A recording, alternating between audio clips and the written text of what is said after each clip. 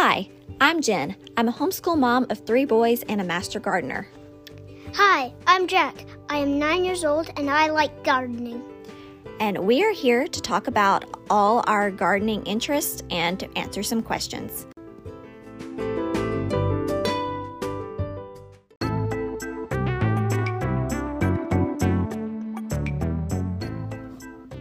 Time for Cullen's questions.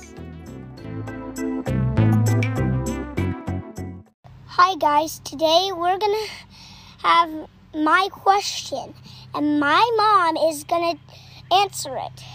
Here we go. Hi Mama. Hi, baby. I have a question for you. Okay, what's your question? My question is, what happens in the life cycle of plants?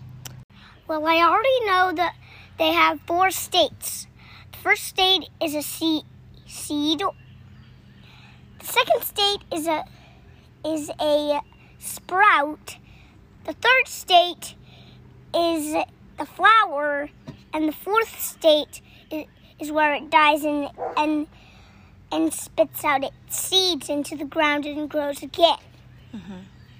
So I want to know how all that plant is doing all that. Okay, that's a good question.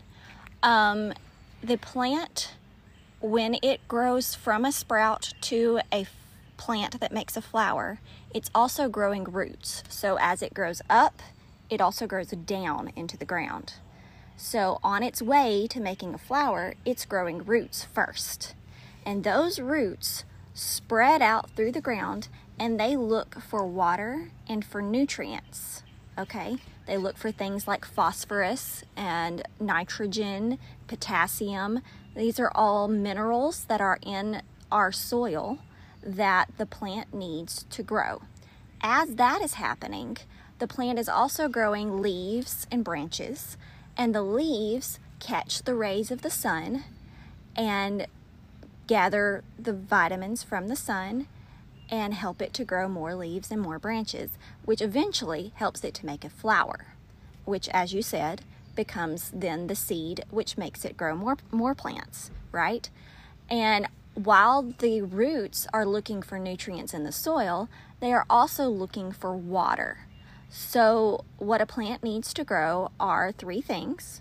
They need water, they need air, and they need sunlight.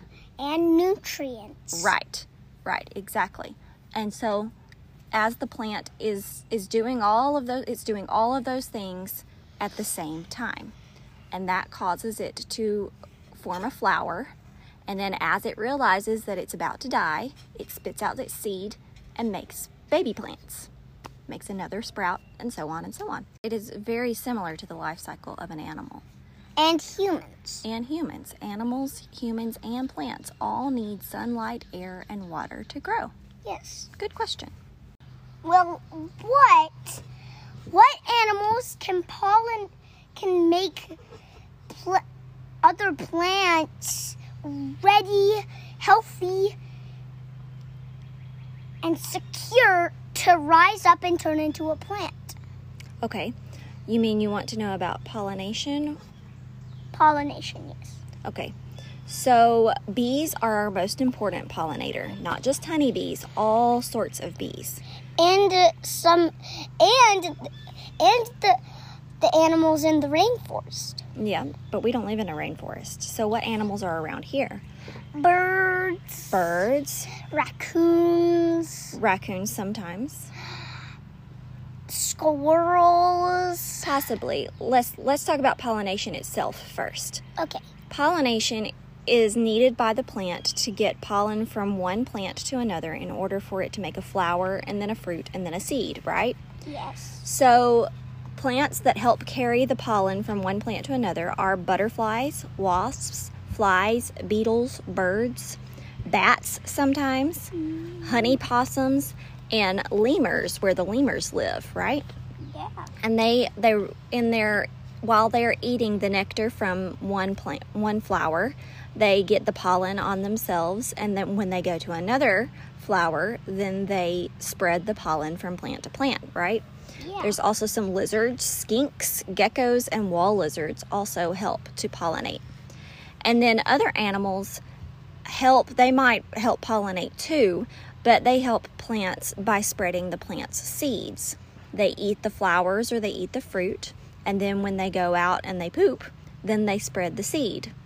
The seed comes out in their poop and is fertilized, and the plant grows out of that area. So that's how those plants, those other animals could be rabbits, they could be deer, bears, rodents, raccoons, lots of different animals who might help spread the seeds. Okay, good to know. Yeah.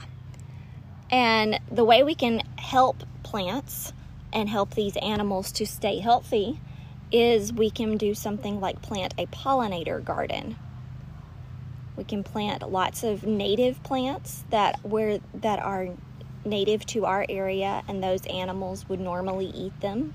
Yes. And in doing that, we are helping those animals to stay healthy, and then they are helping the plants to stay healthy. It's all connected. And how humans can be helpful to plants is planting them and watering them each week or so. That's right. Well, that's all for now. Bye. Bye.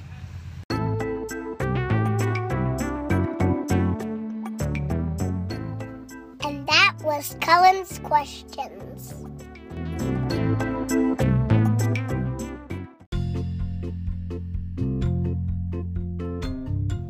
Thanks for listening to our episode. Email us at growing3gardeners@gmail.com and follow us on Instagram at Growing Gardeners Podcast. Happy planting!